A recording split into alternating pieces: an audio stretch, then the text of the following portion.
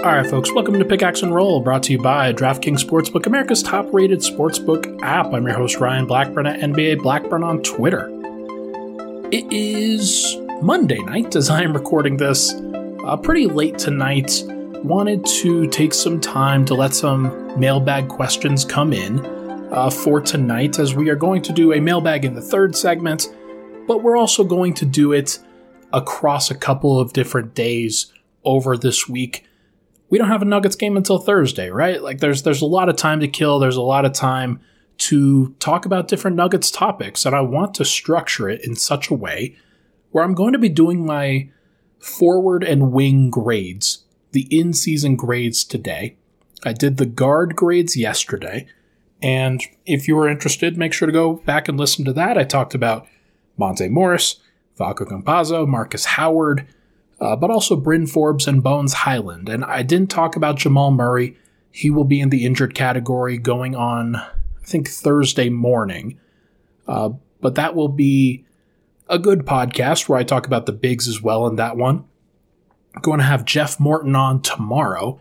So if you're listening to this today, probably a Tuesday, then get excited for that. We're going to talk about Michael Malone. We're going to talk about a lot of different topics, and it should be fun. But as I said, we're in the middle of the All-Star break, kind of coming out of it. There will be some practice topics, I'm sure. And we haven't gotten an email yet, I don't believe, for a practice from the team. So I don't think they're practicing tomorrow on Tuesday. My guess is that they will practice on Wednesday. I'll be able to talk about that at various points. And we should have a better impression in all likelihood of when Jamal Murray and Michael Porter might return if they do. That's at least the hope. If not, then that's okay. We still have plenty to talk about, and there's still time, of course, for those guys to come back. But there's going to be a ramp-up period in all likelihood, and everything that we've heard, everything that we've quote-unquote heard, it leads me to believe that they will be back in March. And I say they now, not necessarily just Jamal Murray. So we're going to have a good time with this, but for now, let's talk about the wings in the first segment, the forwards in the second segment, and then do some mailbag questions in the third. Let's start with Will Barton, who I think is probably the most polarizing player on the Nuggets roster. Perhaps maybe Facu Campazzo takes that credit. That could be very well possible given the two strong sides of that Facu Campazzo debate. But I do think that Will Barton is one of those guys that even amongst like strictly Nuggets fans, there are players and there are fans that I think are strongly either pro Will Barton or anti Will Barton. And so it's funny going back through some of these in-season grades. And when you do that, you go back through the season, you see what happened, you go through the numbers, try to evaluate him next to other players. And from everything I understand, Will Barton's basically having an average like year within what he's done over the course of these past few years. He's had some really good moments, and he is a solid player. And talking about him as anything other than just a quality starter, I think, is probably wrong. He's averaging 32 minutes, 15.2 points, 4 assists, 5 rebounds, 44.4% from the field, 37% from 3. Advanced metrics, if you like them, 21.3% usage. It's a little bit higher than he normally does, and that's to be understood, to be expected, because you don't have Murray, you don't have Porter. Somebody's got to step up, and Will's done a pretty good job of that. 55% true shooting is higher than last year. He's averaging a career-high 53% effective field goal percentage, which I think says to me that when Denver's needed him to get a bucket, he's actually done a better job than I think a lot of people give him credit for. Whether it's off the catch, whether it's making a cut, whether it's creating off the dribble, or something else. Like, he's just been pretty solid. Plus 1.6 net rating is also kind of a mark against him. And I'm going to talk about that. I think there's a lot of data that says he's not as important to the starting lineup as some of the other guys. But I also want to take it from a positive perspective here, that he's been able to, he's been saddled with a lot of the bad bench lineups. So minus 0.2 estimated plus minus EPM. It's the metric that I've been using here for the advanced metrics. It's a metric that I trust. That's fifth in the NBA, or not fifth on the Nuggets, behind Jokic, Gordon, Morris, and DeMarcus Cousins. And Cousins, it's a 100-minute sample size. So really, if you want to cut out Cousins, Jokic, Gordon, Morris, those are the only guys that I think have been better on the season. And it's a pretty clear tier from where Will Barton is to where sixth place is, and that's Jeff Green, and he's a steep drop in that number. So I think you've got a guy in Will who has been a solid starter for most of this time. The lineup data, I think, backs that up too. When he's on the court with Jokic, the Nuggets have a plus 6.8 net rating. That's over 1,000 minutes. And here are the teams in the entire NBA that have a net rating above plus 6.8. Actually, I didn't go to that correctly. All right, bear with me, folks. I wanted to make a really impactful point and then didn't have the lineup data right in front of me, or the numbers right in front of me. Here are the teams in the NBA with a plus 6.8 net rating or better. The Phoenix Suns, the Utah Jazz, and the Golden State Warriors have a plus 6.8 net rating. Golden State's right at 6.8. Utah's at 6.9. Phoenix is at 8.1. Now stop and evaluate that for a second. Jokic has been putting up some very crooked numbers, and the Nuggets have fit really, really well with him. With Will Barton, they're also fitting pretty well, as well as can really be expected on most nights. And yet the kind of conversation is that he doesn't have as much of a strong plus minus as Austin Rivers with Jokic or Davon Reed with Jokic, and that's a mark against Will Barton somehow. I honestly feel like that's more of a reflection of those other guys and how they fit in pretty well, rather than with Will Barton, who I think is, like we've seen over the course of 7 years, has been a pretty good fit next to Nikola Jokic. It's not necessarily in the way that a lot of people like and prefer, because he takes the ball a little bit more, he's a little bit more creative with it, not necessarily immediately giving it back to Jokic, which I think is what a lot of people want. But there's some limiting factors when you have a guy like Austin Rivers or Davon Reed, where they've got the lower usage rate, less creativity, less ability to shoot when they go off the dribble. Barton has been able to do that at a pretty solid rate for a starter. It's not great, it's not even good, but it is solid. And being able to do that in place of Jamal Murray and Michael Porter, and a lot of times Will Barton now has the best perimeter defender on him. Pretty frequently, actually. They don't necessarily go on Monte Morris. They go try to take away Will Barton a lot of the time. And when they do that, Barton can sometimes struggle, but he can sometimes still do pretty well. And I think that he doesn't get enough credit for that when he does. Earlier in the year, he was used and kind of tasked to prop up some bench lineups. That didn't work, because here's the kicker. Barton has a minus 14.8 net rating when Jokic is off the floor. So Barton on, Jokic off, minus 14.8 net. And that's a pretty significant sample size. I don't remember it offhand, but it was at least 400 minutes.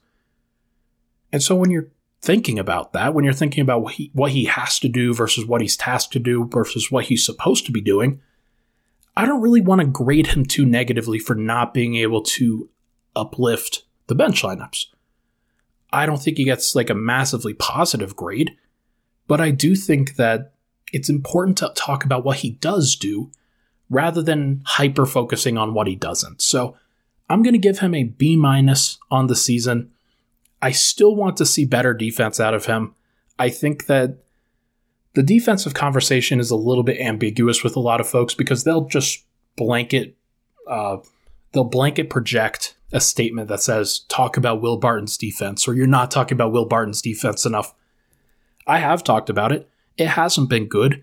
I know that he can do better. He probably will do better as the season wraps up. Like, that's, as we get into winning time here, where Denver's going to try to make a push up the standings, I think that Barton's going to be better. If he's not, then that's a concern.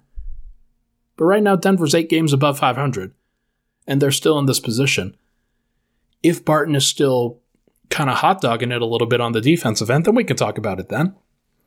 But for now, I'm not going to concern myself with it too much. He's healthy. He's gearing up for a playoff run. Let that be that. Going to do 2 more before we hit a break. Austin Rivers and Davon Reed. I'll spend less time on each of them. Austin Rivers, 21 minutes, 6 points per game, 1.1 assists, 1.7 rebounds, 41% from the field, 34.6% from 3. So all of those numbers are pretty unremarkable. 13.6% usage rate, that's not great. 54% true shooting, that's not great. 0.3 net rating. I want to highlight that one real quick because Rivers is clearly a supporting guy. He's not a savior of any lineup. He's somebody who's going to add to the already existing product and kind of work his game in around what's already established. When Rivers has been put on the bench unit, the only way it has been functional is if the actual pick and roll game has been good. And that means Bones Highland has to be out there. That means Bryn Forbes had to be out there. And they had to have Zeke Naji, or like Zeke Naji spacing the court, or DeMarcus Cousins now. And that lineup, the Bones, Bryn, Austin Rivers, Zeke Naji, DeMarcus Cousins lineup, I think that's going to be pretty good. And it might not be. Like, there's definitely some opportunity for failure there if Bones doesn't really live up to the hype. But I do think that Austin Rivers really flourishes when he's around already established groups. And here's what I'll point out to that. 250 minutes with a trio of Morris, Rivers, and Jokic out there. So there are some other guys that are in that combo at times. Aaron Gordon, Will Barton, Jeff Green, whatever. When Morris, Rivers, and Jokic share the court together, they have a 122 offensive rating, a 98 defensive rating, and a plus 24 net rating. That is a significant sample size for being such a significant number. And it's one of the best, the very best trios in the NBA. And you start to run into some of these when looking up the Nuggets lineup data. And there are these little pockets of information that I'm going to file away for later that basically say, oh yeah, hey, this guy might actually be really helpful with this combination in a playoff series. When Murray needs to rest, when Porter needs to rest, let's say Aaron Gordon needs to rest and they play Jeff Green, you can put together a Morris, Rivers, maybe Will Barton, Jeff Green, Nikola Jokic lineup, and win some minutes. And Rivers is going to fight. He's going to put up a really good performance in all likelihood in most of those games, or at least he's going to facilitate good performance for the other guys, where he has to functionally space the floor, cut, defend, rebound, run out, etc. He can do those things, and I think over the course of this time, it's kind of been forgotten that sometimes when he catches the ball in jab steps, that's what really highlights what his game is and what it isn't. Because sometimes I can hyper-focus on that too, and it's not a great thing because he's more than just like a jab stepper. He actually has a pretty solid game that has really started to showcase itself when he's been willing to let it fly and move off ball and do some of the things that the Jokic offense needs. So I do think we're going to see a good version of Rivers over the course of these next couple months. And I think there's a possibility he enters the playoff rotation. I'm giving him a B+ on the year at this point, and that could go up to an A pretty quickly. If it does, then there's going to be a lot of positive stuff for Austin Rivers from me. Like what he's been able to do in the locker room has been really helpful, but also what he does for this team it's very unheralded, and I think it deserves a little bit more credit. Davon Reed, 13.8 minutes per game, 4.0 points, 1 assist, 2.5 rebounds, 47 from the field, 43% from 3, 11.6% usage. This is one of those numbers that I had to look up, and I was like, wow, that's kind of aggressively bad. Or not bad, but it's just like, hey, he's out there. He is not out there to shoot. It just turns out that when he does shoot, he's been making the shots, at least at a pretty reasonable clip. 60.2 true shooting percentage. That's really good. That's a really solid number for some of the shots that he's had to take. He's taken some pretty ambitious pull-ups. He's taken some threes that aren't necessarily fully in rhythm, that he just kind of has to make as a hero shot, and he's been able to do it. Plus 4.7 net rating. He has filled in really well in his role, and his role has been very volatile with this Nuggets team. He's not a permanent rotation guy. That's become pretty clear. Not a high minute guy. But on the lineup data, he's at 66% of his minutes at small forward, 15% at shooting guard, and 19% at power forward. And there are a lot of different circumstances where he's been used in different ways. The shooting guard minutes are very interesting because when he plays shooting guard at 6'5", pretty physical, Denver can become a pretty big team and a switchable team. When he's playing small forward, it's pretty traditional. Not necessarily like he's a 6'5", kind of thicker backup, but he's not like 6'8". So Denver becomes a little bit smaller. And then there are those lineups where he goes really small. And some of that is in garbage time, so I wouldn't really necessarily highlight it too much. But there have been some times where he's been brought in as a bench power forward and has done pretty well in various circumstances. So he can find different ways to get on the floor as a supporting character and defend whoever he's matched up with and switch and run and rebound and do all that stuff. I trust him. I think that's kind of weird because as a two-way guy who hasn't played a whole bunch of minutes, you would think that he would need to earn a little bit more time. But I think myself, along with a lot of Nuggets fans, have been very impressed with what Davon Reed has done. His ability and his ambitiousness that when he does shoot, like some of those are not Torrey Craig-esque, but a little bit more potent than that. Some of the types of shots that he takes as three-pointers. He can take and make those shots, and because he's been able to, I'm going to be very curious to see what Michael Malone ends up doing in a playoff series where if Denver has all their guys back, they're going to be the primary 7 or 8 guys or so. But then whoever he goes to beyond that, it might be very matchup specific. And there are going to be a lot of matchups where I think Davon Reed makes a lot of sense, where you don't take the ball out of Murray and Jokic's hands, don't take it out of Morris's hands, anything like that. But Davon Reed might be a guy that you throw on Donovan Mitchell or John Morant or, I don't know, Devin Booker or somebody like that. And it wouldn't surprise me if he does pretty well in that matchup. And then the Nuggets are really cooking with gas at that point. So I give Davon Reed a B+. Coming in off a 2-way contract, or not even a 2-way, he was on a 10-day. And then his ability to prove that he was immediately an NBA caliber player and then showcase that in games, in practices, in front of Michael Malone, I think that's a really, really big deal. And if it were up to me, I think that Denver should, well, it's actually going to be really interesting because I think the 2-way contract rules state that he can't play in the playoffs. So take everything that I just said with a grain of salt about the playoff rotation, because he might not be available since he's on a 2-way contract. But I do think that if it were up to me, I would try to find some space for him.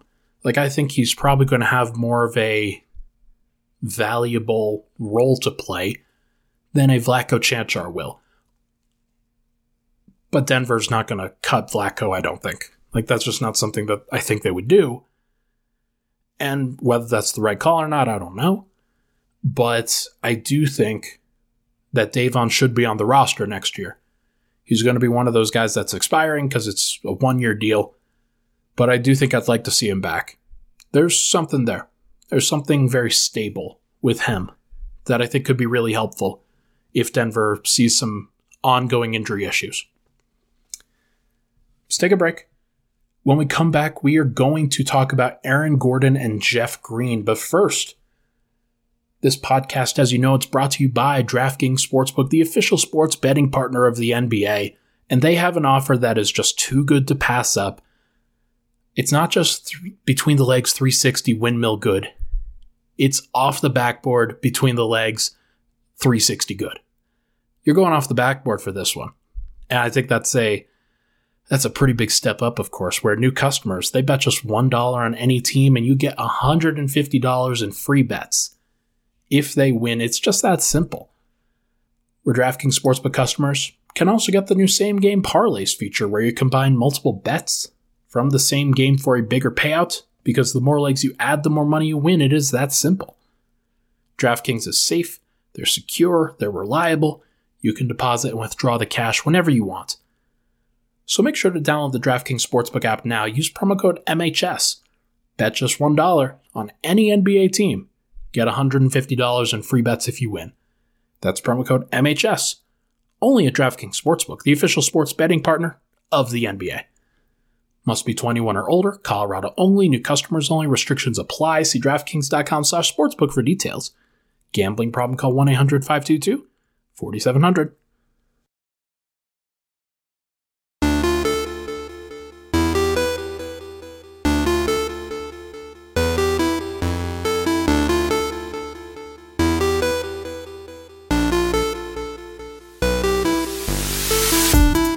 Back. Pickaxe and Roll, Ryan Blackburn here. Thank you so much for tuning in. If you could, it would be awesome if you could rate, review, and subscribe to the podcast on Apple Podcasts, Spotify, Google, wherever you get your podcasts. That would be fantastic, as you already know. All right, let's get into the forwards, and I'm going to move Zeke Naji to the bigs section because the majority of his minutes this year, though they have come at power forward, they've also come at center, and he's played less small forward this year than I would have expected. Obviously, I thought that Michael Porter would be out there, and he was going to play a bunch of small forward too. Aaron Gordon's moved to small forward. Zeke Naji plays power forward when he's next to him. But let's talk about Aaron Gordon. As you know, he was a big piece for what the Nuggets were going to be. When at full strength, they were going to have one of the most dynamic point guards in the NBA in Jamal Murray. They were going to have one of the most dynamic floor spacing forwards and cutting forwards in the NBA in Michael Porter. Aaron Gordon was going to be somebody who could riff off of that, who could cut, space, offensive rebound, run some occasional pick and roll, but also just really find the gaps where the opposing team couldn't really guard and then capitalize mostly at the rim. What it's turned into this year is something perhaps more dynamic than I expected, but definitely different from what I expected because he's had to play a different position. 31.8 minutes per game, 14.5 points, 2.6 assists, 5.8 rebounds. Nothing crazy there, but I think 14.5 points. A little bit more than I expected. 51.6% from the field. 33.3% from three. Pretty much his career averages. Or not the field goal percentage. The 3-point percentage is an average. The 2-point percentage that he's putting up is crazy. It's so much higher than what he normally does. 19.3% usage. 59.8% true shooting. +7 net rating, which is third on the team, and ahead of teams like the Utah Jazz, Golden State Warriors, whatnot.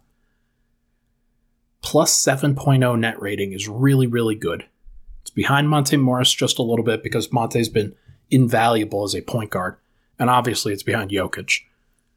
But +1.9 estimated plus-minus is second on the team, and it's not really close. I was looking up the different positions on estimated plus-minus, what dunks and threes has, And they have him as the 5th best small forward in the NBA. And you've got some of your normal names there, like a Jason Tatum. Anthony Edwards is just above him. And there are some guys that move from small forward to power forward, like a Chris Middleton, a LeBron James, Kevin Durant, guys like that. Paul George moved to power forward. But I do think that Gordon has firmly established himself as an above-average starter. Not just somebody who is a 5th option. He is somebody that has firmly cemented himself as a kind of like a top 70, top 60 player in the NBA.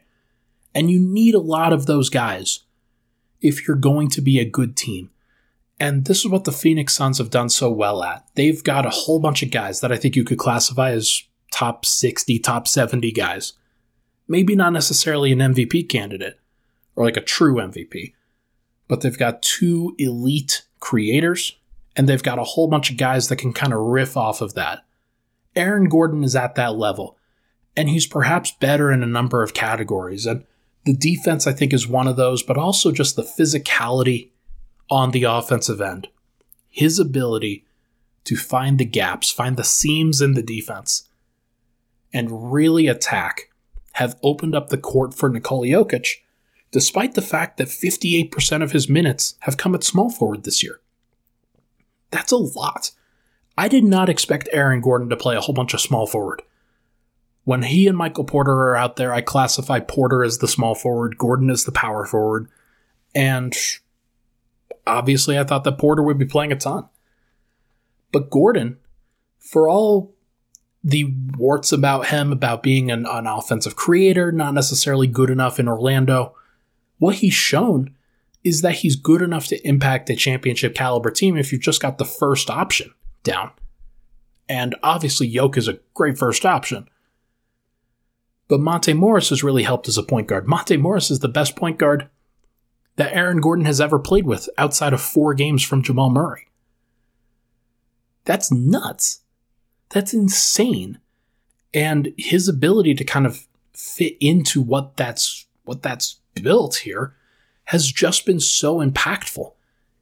In 1,381 minutes with Nikola Jokic, nearly 1,400 minutes, Aaron Gordon has a plus 11.7 net rating. That is hyper elite offense that he's contributing, strong defense that he's contributing. But then here's the kicker. With Jeff Green, who we're going to talk about next, 900 minutes with Jeff Green plus 8.0 net rating. Those guys and the forward play that Denver has had this year has really helped replace Michael Porter with the starting unit in so many good ways. Denver's been a great regular season team at the forward spots. It's been the guards that have been the weakness for the most part. We're going to talk about them. And the wings, of course, have had some weaknesses too, or not necessarily stronger strengths. But what Gordon has done, defending a whole bunch of different positions, fitting in on the offensive end, filling his role, being okay with taking 5 shots or 17, depending on the night, he has been very, very good. And I've been really impressed with him. He's just somebody who I didn't expect to be as positive about, especially without Murray and Porter to kind of offset some of the bad aspects. But he's turned some of those bad aspects into something positive, where the post-ups that he does have, the off-the-dribble shooting that he does have, he's been getting better at that to a degree that it's been pretty solid. Maybe not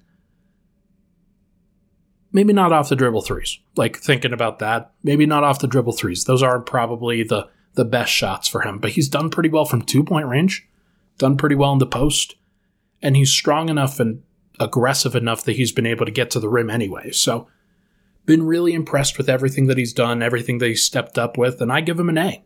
An A on the year. How he's fit in with Nikola Jokic, it's very clear that he's a championship caliber player, in my mind. I don't think that we would have known about that fully had he been playing behind Murray and Porter for the entire season. Maybe we would have. Maybe it would have been fine. maybe it would have been fantastic. But I think Gordon has had to grow his game and kind of adapt on the fly. And what he's been able to do, what he's been able to show, it's been really, really impressive. Jeff Green, also been really impressive. Absolutely deserves a lot of credit for stepping up. Where Porter went down, Jeff Green stepped up. Green started 42 games this year. Denver's played 58. I think Jeff Green's played 56? Somewhere around there. Let me just check that to make sure. Yeah, Denver's played 58 and Green's played 54. That leads the team. Actually, it's funny. He's tied for the team lead with Facu Campazzo. That's pretty funny. People say that he hasn't had enough credit. Whatever. Jeff Green has played the most games on the team, or tied for the most. He has been in a really tough position where Denver has needed him to step into a variety of different roles at power forward, and he's been able to fill a whole bunch of them. On the season, he's averaging 24.5 minutes a game, 10.4 points, 1.2 assists, 3.1 rebounds, 51% from the field, 32.3% from three. The usage rate is pretty low. It's at 16.9%, 61.4% true shooting, though. And that's the kicker here, where he's been able to really adjust his game and fit pretty well into the Jokic-style offense, where what he does as a screener, what he does as an occasional post-up threat, what he does as a cutter from the baseline, a lot of what he does fits in well with what Jokic likes to do, where most of the time, Green will stay out of the way. He'll be in the right spot on the court. He's never going to be in the wrong spot. And his ability to read the floor, make the right cuts, puts him into a position where Jokic is able to showcase Jeff Green's athleticism, where he gets all these amazing tomahawk dunks. And his ability to go up top, been really, really exciting this year. One of the things that stands out about his game all the time is that he's 35 years old and he's still cramming the ball on people's foreheads. It's been pretty awesome. Only a plus 1.1 net rating, and that was pretty surprising to me because he spent so much time in the starting units. But what I will say, the first 20 or so games for him were so damaging for his net rating, where he was on the court with Facu, JaMychal Green, Austin Rivers in that lineup for the first 9 to 10 games or so. And when he ultimately came into the starting lineup to replace Porter, Denver had a nice little boost for about 5 games before Jokic went down. And Jokic missed about 5. And that was pretty bad. That was pretty tough. And so Jeff Green, obviously playing without Nikola Jokic, looks a lot different than Jeff Green with Nikola Jokic, because plus 1.1 net rating on the season, but in 895 minutes with Jokic, he's a plus 12.1. That's drastic. That is really, really big. Another lineup quirk, 350 minutes in the first, second, and third quarters, where he's played a lot in the first 3 quarters of each game. Only about 220 in the fourth quarter, which is closer to the Paul Millsap rotation is what I would call it, where sometimes he'll finish the game. There were times where he was coming off the bench where he would obviously overlap into the fourth quarter, the start of the fourth quarter. But as a starter, he hasn't finished as many games. It's been a lot of Aaron Gordon at power forward. Sometimes it's been not Will Barton, Zeke Naji at power forward. And so they've had a lot of times where they haven't had to close with him, but Denver's go-to lineups in the clutch for the most part have featured Monte Morris, either Facu or Rivers, Will Barton, Aaron Gordon, and Nikola Jokic. And it hasn't featured Jeff Green. I have a feeling that that's more due to the other teams and how they downsized, so Denver didn't want to have another forward out there, but it's also been helpful for Jeff Green's minutes rotations, where he's not playing a whole bunch of minutes all the time. That's probably better for him physically, of course. So, kind of the Paul Millsap rotation, like I said, where plays the first 3 quarters, doesn't really play the fourth quarter, and Denver's got other options where they can go to, it leads me to think that it might not be the worst idea in the world to have Porter come off the bench if he does come back and just keep Jeff Green in the starting lineup where it's fit really well, and he's a guy who can really do a bunch of different things and stay out of the way for the most part. But then Porter closes, and you just kind of run with that rotation and feel pretty good about it. But whatever the case may be, this grade I'm giving an A-. I think that I'd give Jeff a higher grade if he was shooting a little bit better from three. Last year, he shot 41% from three with the Nets. This year, he's only at 32%. That can still go up, obviously, but I do think that if it was at a 38 or a 36 or something like that, I'd feel pretty good, but it's been below average, and that's the one part of his game that hasn't really manifested. So I do think that he is going to be a valuable contributor for the Nuggets in the playoffs, and Nuggets fans should get used to that. He's been very helpful, and there are certain things that I think he kind of misses, that I think he might be a little bit late to close on certain occasions, but for the most part, really, really good contributions. He's been a good innings eater for Denver if you're a baseball fan. And I think that you need somebody like that when somebody big goes down. So let's take a break. When we come back, we are going to go through some of the mailbag questions. Got some good ones lined up for the people. We'll be right back.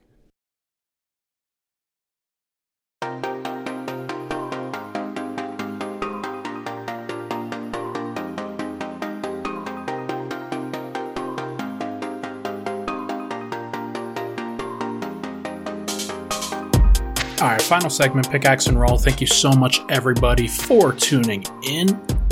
All right, let's get into the mailbag final segment here. I've got some questions for everybody. I've got 4 questions this time, and I don't want to go too heavy on this because got some other episodes that I'm going to be dropping over the course of these next few days.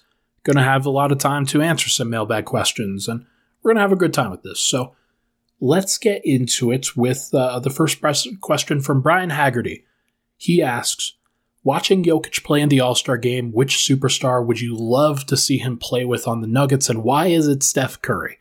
And yeah, no, hey, Brian, I totally agree. Like, Steph would be fantastic with Jokic, and there are certain things that you look for when you're looking for a Jokic player.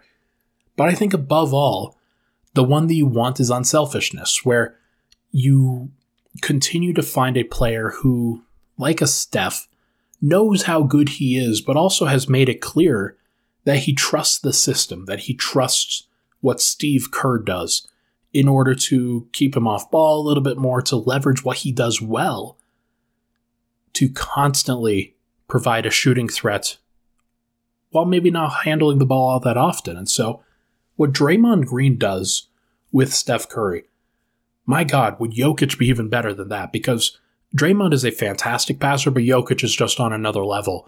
And what we've seen with Murray and his two-man connection with Jokic, just imagine the two-man dance with Curry, where as much space as Jokic is able to generate, Draymond is not able to generate that much space with Steph. They're always trying to show him two bodies all the time. And sometimes Draymond will pull the ball down and he'll go on the attack. And he will fake the dribble handoff and then dribble straight to the basket and then create a shot for somebody else. You can't do that with Jokic. You can't leave him wide open. If you do, it is a killer. Because Draymond isn't the best finisher and sometimes can be pretty mistake prone. Jokic in those situations almost always makes the right decision. Almost always. And Steph would be just such a great lever for that. Other guys that I'd want to see with Jokic, just like more conceptually, because obviously you guys know me. I'm happy with Jamal Murray. I'm happy with Michael Porter. I'm happy with what Denver has built because I think they've built a championship contender. It's just more about, can those guys get healthy? And for this, it's just more of a hypothetical, of course. I'd love to see what Jokic could do with KD, kind of a massively realized version of Michael Porter, where he's willing to make those passes when he creates the separation. When you run those pick and rolls, like one of the things that you would love to see Michael Porter do is be able to run a pick and roll and then leverage his 6'11" height into passes to Jokic as the roll man, where he can then make decisions and he can drop in floaters over the top of the defense or kick out to somebody or maybe post up whoever rotates onto him. If Kevin Durant was the guy who was with Jokic, he would be so fluid and so consistent in making the correct read that he's always going to be able to shoot over the space that Jokic generates for him, and there's no way that those two wouldn't win like several titles together. Just would be absurd. Giannis, of course, I'd love to see. I think that Giannis would be great. It's a little bit more of a rough fit because Giannis needs that space inside the arc for sure. But there are ways that those two could both operate as kind of pivot points, and then screening and back screening and cutting and slipping screens and things like that. There are definitely ways where both of them could be involved in a team game, while maybe not necessarily having the traditional two-man game that a Murray and a Jokic have, or a Porter and a Jokic where you run the DHOs. I wouldn't want to run DHOs with Giannis and Jokic, but it would be kind of cool to have Jokic as the ball handler and Giannis as the screener. That would be pretty fun. Ja Morant? Oh boy. That would be very, very fascinating, where you have a player in Ja that I don't think Jokic has ever had this kind of athleticism to play around with. He's developed so much as a shooter. That would be very cool to see them play together. But mostly it's about the bounce. It's about the backdoor cuts. It's about the ability to explode to the rim. And as little athleticism as Jokic has comparatively, Ja Morant would make so many fun plays that I'd love to be able to see those two just run the floor together. Or even just like, the backdoor play that they had for Gary Harris where he would go around a screen and then Jokic would lob it up to the rim. And the pass was always perfect or mostly perfect. And most of the time Gary would finish it. But there were times where he didn't. Jokic could throw it like 4 feet away from the rim and Ja Morant would still catch it. And then he would slam it down. Just absolutely demolish a dunk. Because he's a 100th percentile athlete. Not 99, 100. He would be fantastic and be very, very cool. Also, honorable mention, LaMelo Ball. Would be a lot of fun to watch those two pass the ball together. Just bundles of fun. All right, next question. Firepile asks, if the Nuggets use the $2.8 million disabled player exception to buy out a contract, can Michael Porter Jr. still come back and play this season? I've had this question a couple times, and I think I may have screwed the pooch when I talked to a variety of people, or not a variety of people, but I had mentioned this previously that I didn't know if Porter could still come back. What I've found out subsequently is that yes, the Nuggets have been granted this $2.0 million disabled player exception. The reason being is because they think it's more likely that Porter doesn't come back than he does. Now, obviously, things might change, and maybe Denver's hit with an unforeseen bout of luck where Michael Porter does come back.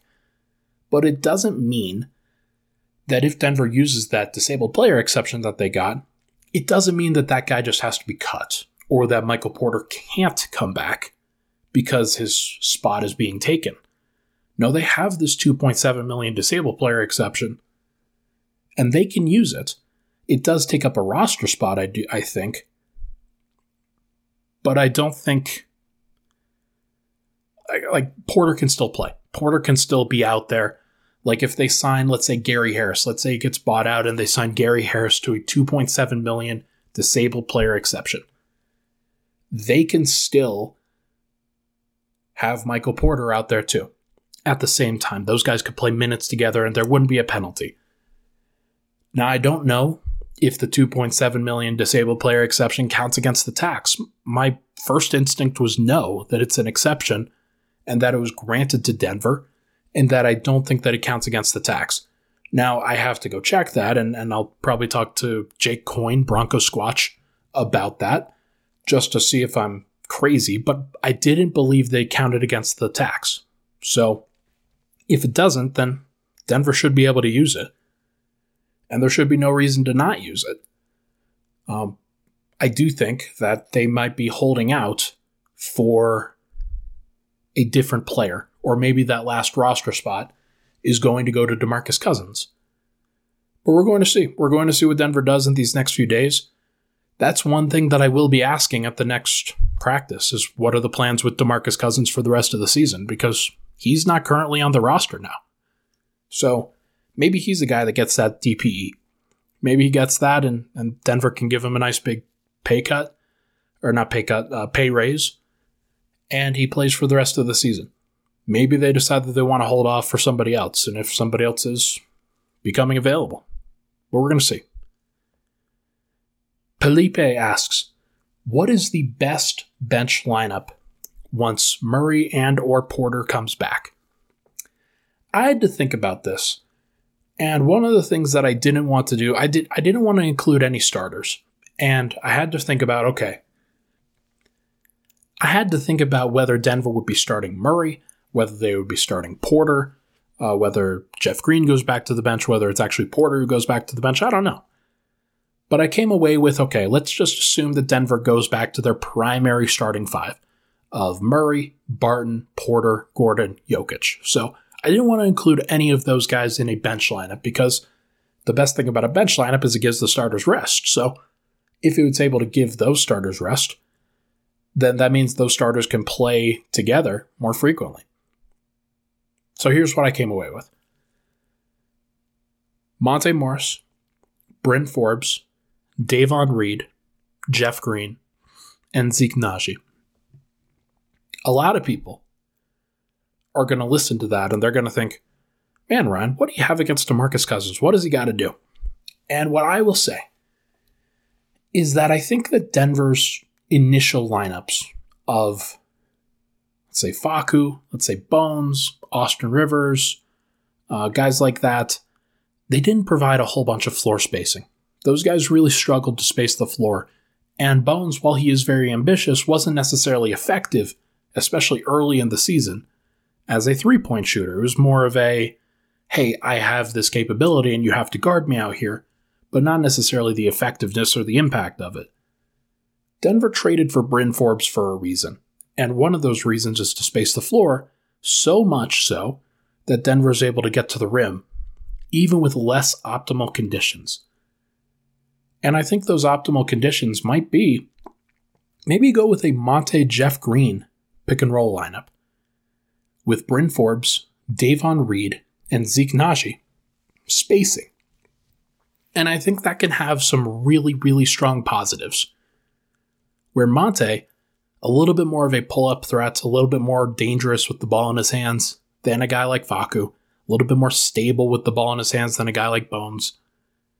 And Bryn gives you that offensive spacing, of course. Davon Reed, 43% three-point shooter this year. Zeke Naji, 48%, something around there. I'll have the full number when I next look at it, but he's been really good as a floor spacer. So you go small ball, but you're better spacing the court than you were earlier in the year with JaMychal Green at center, with Facu as the point guard. Both of those guys have had bad years. And in this case, you're now in a situation where I think small ball looks a little bit better. It's a little bit more positive. Now, you could sub DeMarcus Cousins in there, and in all likelihood, you probably replace Zeke Naji. And there's also a possibility that Austin Rivers goes in there for Davon Reed. That's the guy that Michael Malone trusts. I would guess that Monte, Bryn, Austin Rivers is probably the primary bench trio. And Jeff Green, of course, if Michael Porter's starting. So you've got, I think, some questions for sure that maybe they get a little bit more defensive, maybe they get a little bit more stable, but not necessarily as potent if you go with a guy like Austin Rivers over Davon Reed, a guy like DeMarcus Cousins over Zeke Naji. But you can go with a variety of different things and still feel pretty good about it. I feel pretty good about Monte and Bryn Forbes as the backup unit. It's tough to see Bones Highland go to the bench. Facu obviously goes to the bench in this scenario too, and that they'll rub some people the wrong way for sure. But I do think that he's had his opportunities, and I think Bones has had his opportunities too. But 43% three-point shooting from Bryn Forbes it's drastically different. And having that capability is a really, really big deal. So we'll just have to see. Monte and Bones have not played a ton of minutes together. And I'd like to see what they could do next to each other. Especially next to DeMarcus Cousins. That would be very interesting too.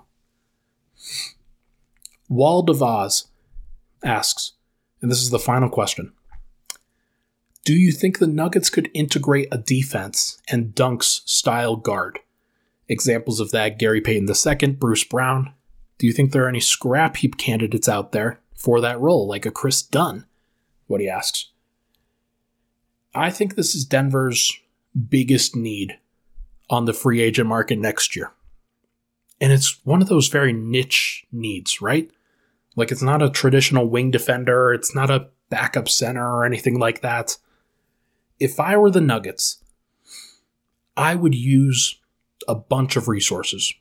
I would use their full MLE to try to get Gary Payton II away from Golden State. And you might ask yourself, why would Denver do that? Why would they try that?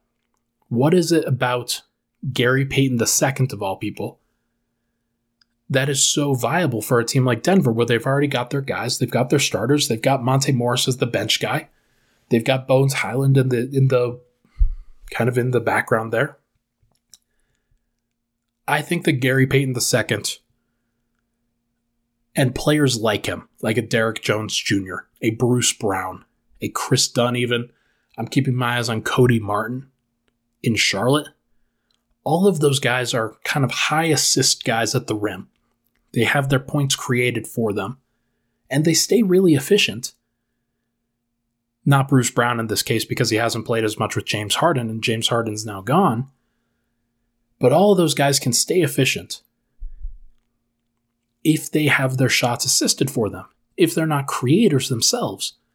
And the good thing about Denver is that with Jokic there, you don't need a creator. You need cutters. You need defenders. You need spacers, but also gravity guys that can take advantage of the gravity that Jokic will have in the middle of the floor.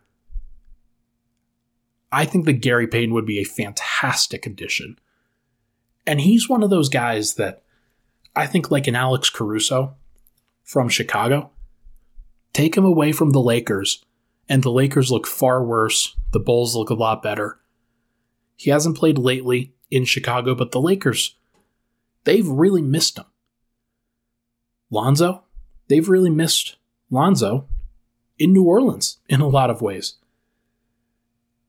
And I think Bruce Brown, a guy like him who hasn't played a ton with the Brooklyn Nets this year in the right circumstances, they've had to go away from that because they've gotten all these traditional centers or these traditional power forwards that look like centers that can't quite space the floor as well as they do. Joe Harris hasn't been out there to space the floor. Kyrie Irving isn't out there for half their games. Kevin Durant's hurt. Those guys, like Gary Payton II, like Bruce Brown, are the exact kind of players that Denver could pay for on the market and then extract as much positive utility out of them as anybody else because of how unique of a player Nikola Jokic is.